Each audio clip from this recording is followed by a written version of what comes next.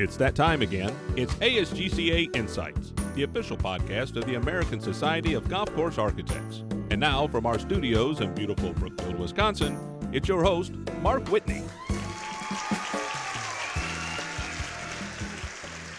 Welcome to ASGCA Insights. My guest today is Gary Collins. Gary has spent more than 25 years in the private club, resort, and golf business. Today, he serves as a partner with Master Club Advisors. Prior to partnering with MCA, Gary served as general manager of Frenchman's Reserve Country Club in Palm Gardens, Florida. Gary, welcome to ASGCA Insights. Hey, Mark. Good to be with you. This crazy times and not the new normal. It seems we're doing more and more Zoom meetings and conversations by computer, but it's nice to connect with you and good to be with you this morning. Thank you very much. That brief bio that I just read just sort of scratches the surface of the experience and I'd say passion that you have for the club industry and for the game of golf. So let me start off by asking, from your chair and from hearing what your contemporaries are experiencing, how is the club industry doing these days? Listen, the global view, the satellite view it's far better than, you'll often read in the press about, how bad golf is. The global view is golf is healthy. It's a great sport. And, you're right. Passion is the greatest sport in the world. Love it. Right now in this pandemic, it's a strange time for all of us. And of course, golf resorts are hurting more than other facilities. But in general, golf is good in this pandemic. More people are playing. I'm sure you've seen this from NGF and from other reporters, organizations that report rounds are up. People are playing golf because you can physical distance. One of the terms people are wanting to use is physical distance rather than social distance, because you can physical distance while you're playing golf, but you're still socially connected. And rounds are up. And in my own personal country club where I'm a member, I was Palm Beach County, where I live, had closed golf for a while, which was a mistake. We can talk about that more in a bit because golf's one of those things you could have done. But when they reopened it, I was very excited. I was busy doing something that morning, and I didn't get around to checking for a tee time at the club till 3 or 4 in the afternoon. And there were no tee times for 4 straight days. Every tee time it was gone. So in the club world, we're seeing people play golf. Now, the food and beverage operations are struggling, no question. And, if you typically had a July 4th barbecue and tournament, you're not having that. But the golf industry, despite the pandemic, is a healthy industry. And we've seen things with daily fee courses and public courses. As you mentioned, more people playing in tee times being filled. We've also seen numerous examples of more families playing or more individuals who may be latent players who haven't played in a number of years coming out and playing because of the reasons that you mentioned, the ability to get outside and get some exercise. Is that happening at the club level as well? No question.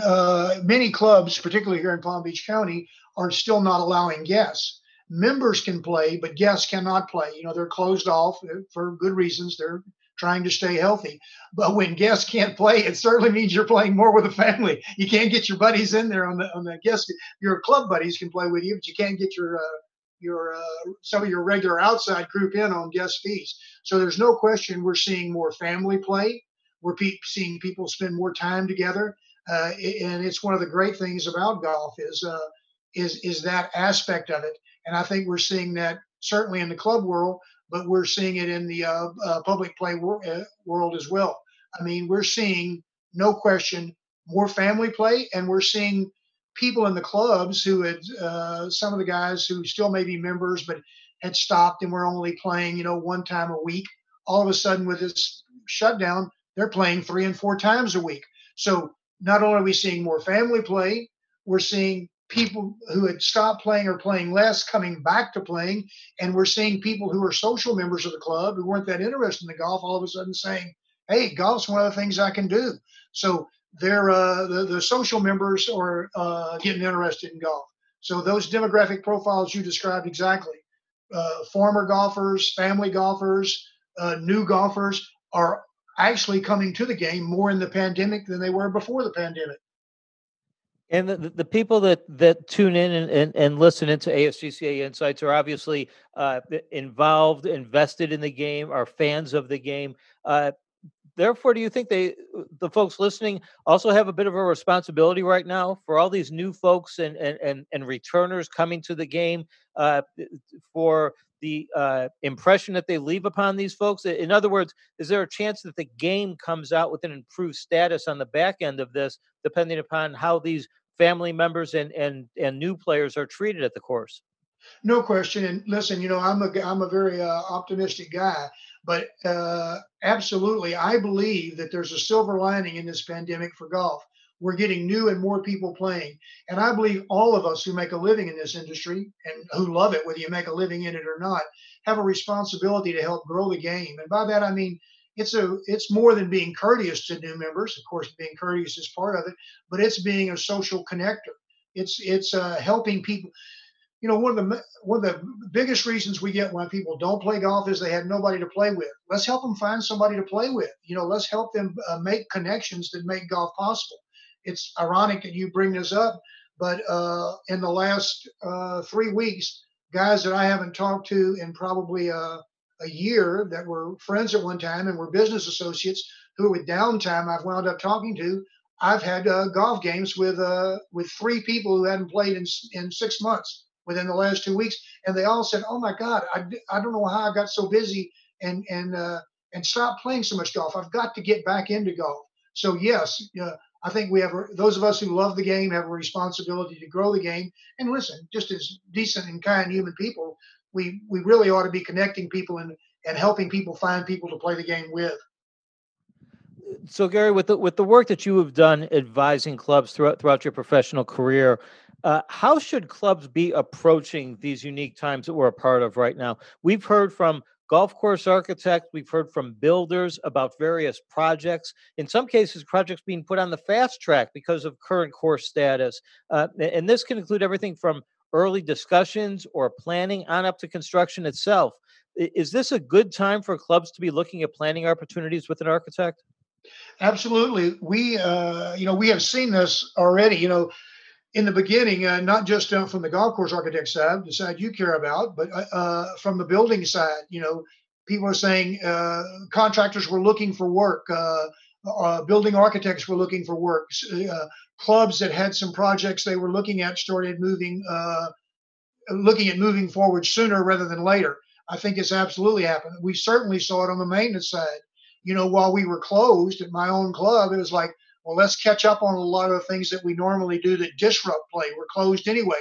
Let's get the airification complete. Let's get the bunker renovation complete before we reopen this thing. So, listen, the pandemic has posed lots of problems for us as a world and as a nation, and it's going to continue. This second wave in Florida seems to be very real. But despite all those problems it's creating, there's also some silver lining in here. People really want to play golf, and people are looking at working on projects while they have this time.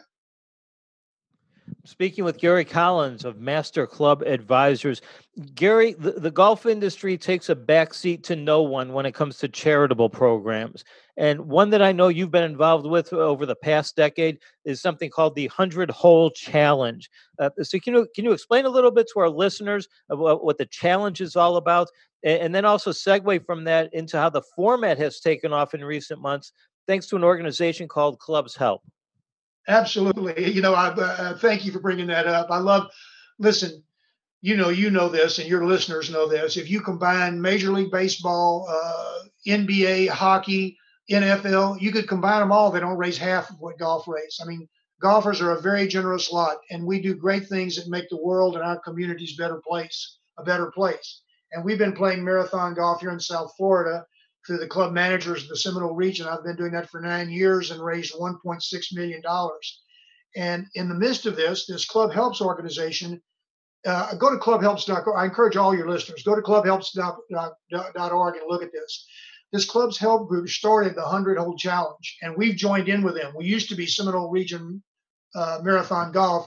We're now Clubs Help Seminole Region 100-Hole Challenge. Basically the same concept, though. Play 100 holes, get people to donate on a per hole basis or a flat dollar basis.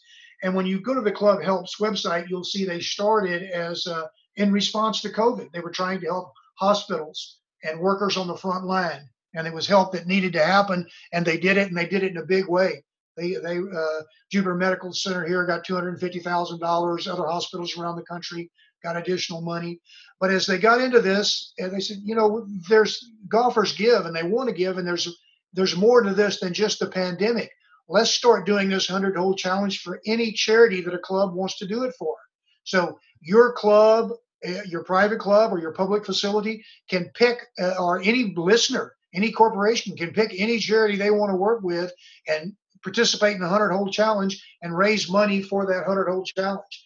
And one of the things I'm really happy about with this, and one of the reasons we joined in, our Seminole Region Marathon Golf joined the 100-hole challenge, is they're taking what I call the big tent approach. The people endorsing this run the gamut. Jack Nicklaus has endorsed it. Ernie Els has endorsed it. If you go to their website, you'll see videos of those guys talking about this. Now, they mostly talk about hospitals, and it's gone from more than just hospitals to foundations or whatever you want to raise money for. But CMAA, the Club Managers Association of America, has endorsed it. The National Club Association, NCA, has endorsed it. The number of organizations getting on board with this is large and growing. I had a conversation this morning with the executive director of the National Golf Course Owners Association, and he told me I could say on the radio that it's not official yet. They haven't, but he thinks it will be official soon. They like what's going on. They like what they see. And I think we will soon have the National Golf Course Owners endorsing and supporting this as well. So it's rapidly growing. Many of the major players in the industry are supporting it, including corporations. Some of the corporate entities in the golf and club industry are going to be getting behind this, and you're going to be seeing a lot more of it. It's a grey program. I cannot say enough positive things about it. The thing that I found interesting, Gary, in looking at the website clubshelp.org and reading some of their material, is that for the national perspective that the program has, and you just mentioned some of that, whether it's from the organization standpoint or some of the bigger names in golf who are a part of this as well, and you mentioned the corporations. This is also very much a grassroots type of program, isn't it? Especially in terms, I'm thinking, with the idea that money being raised at facilities is staying within those local communities. Absolutely. One of their taglines is unite nationally, care locally. All the money you raise stays in 90% of the money stays in your area. 10% goes to Club Helps, and then they use that for charities. It's not for bureaucratic overhead. They do really good stuff with the money they get, but 90% of the money that's raised stays right in the local area. You pick the charity that you want to help, and you're 100% right. It's very much a grassroots. That's a great expression for a 100-hole challenge, because we're out there on the grass doing it. It's a very much a grassroots program. People have to play. They have to play at the local level. They have to give of their time and their energy.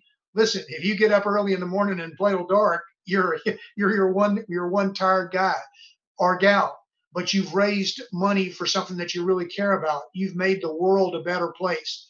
Golfers have passion, and they put that passion to work. I love in the middle of this pandemic that there are people who, and rightfully so, we all need to be careful and we want to stay healthy, but there are some people who want to hide in the cave. And golfers are getting out there and playing 100 holes and raising money to make their communities a better place. I mean, you got to love that. Talking with Gary Collins, and Gary, one of the things that I've enjoyed about the past couple of months since we've introduced the ASGCA Insights podcast is getting to know where the fire started for the folks that we've talked to along the way. What got them going into this game and into this industry? What was it for you? What was the spark that got you into working in the golf and club industry as opposed to something else where you might have turned your passions? It is funny how we come to this business. Of course, I love golf. I love golf as a kid growing up, and you're looking for what to do in your life as you get older. And I was a student at Texas A&M, and I was really an undetermined major. But I love golf so much, and I'm looking around and I see this agronomy program. I wasn't a good enough player that I was ever going to make it on the PGA Tour, and I see this agronomy program. And I think, now this could be pretty cool. I could work in golf. That this could be a good thing. And of course, I graduate from Texas A&M with a degree in agronomy, and I go to work for a city municipal golf division, the city of Austin, Texas, and the city employees could be reimbursed for going to school. So while I'm working for the city, I start going to the University of Texas, which in Texas is called schizophrenia. I have degrees from both Texas A&M and the University of Texas. I love them both. They're great institutions. But golf is what got me into both institutions. And from the public side of golf, I got recruited to Mr. Dedman's Club Corporation of America early in its development, and went from the agronomy side to the club management side, and it's just been a joyful ride. I can't tell you how much fun. They say if you love what you do, you never work a day in your life. And there's some days, of course, when it does feel like work, when it can be a difficult day. But I'll tell you this: golf is a great business to be in, and it's been a great life for me. The fascinating background. I've got to admit, I think I stopped listening somewhere where I was trying to picture you as both an Aggie and a Longhorn at the same time. Yeah, they give you medication for that in Texas. I imagine they do. Gary, thank you. Thank you so much for joining us. My guest has been Gary Collins of Master Club Advisors. Gary, thanks for the time. Mark, it's always a pleasure to talk to you, my friend. If you get to Florida, come find me and we'll put it on a tee somewhere. Absolutely. And that concludes this episode of ASGCA Insights. I'm Mark Whitney. You can find past episodes of this podcast and more information about golf course architecture at asgca.org, or download past episodes at Apple Podcasts, iHeartRadio, and Spotify. Thanks for listening, and until next time, so long.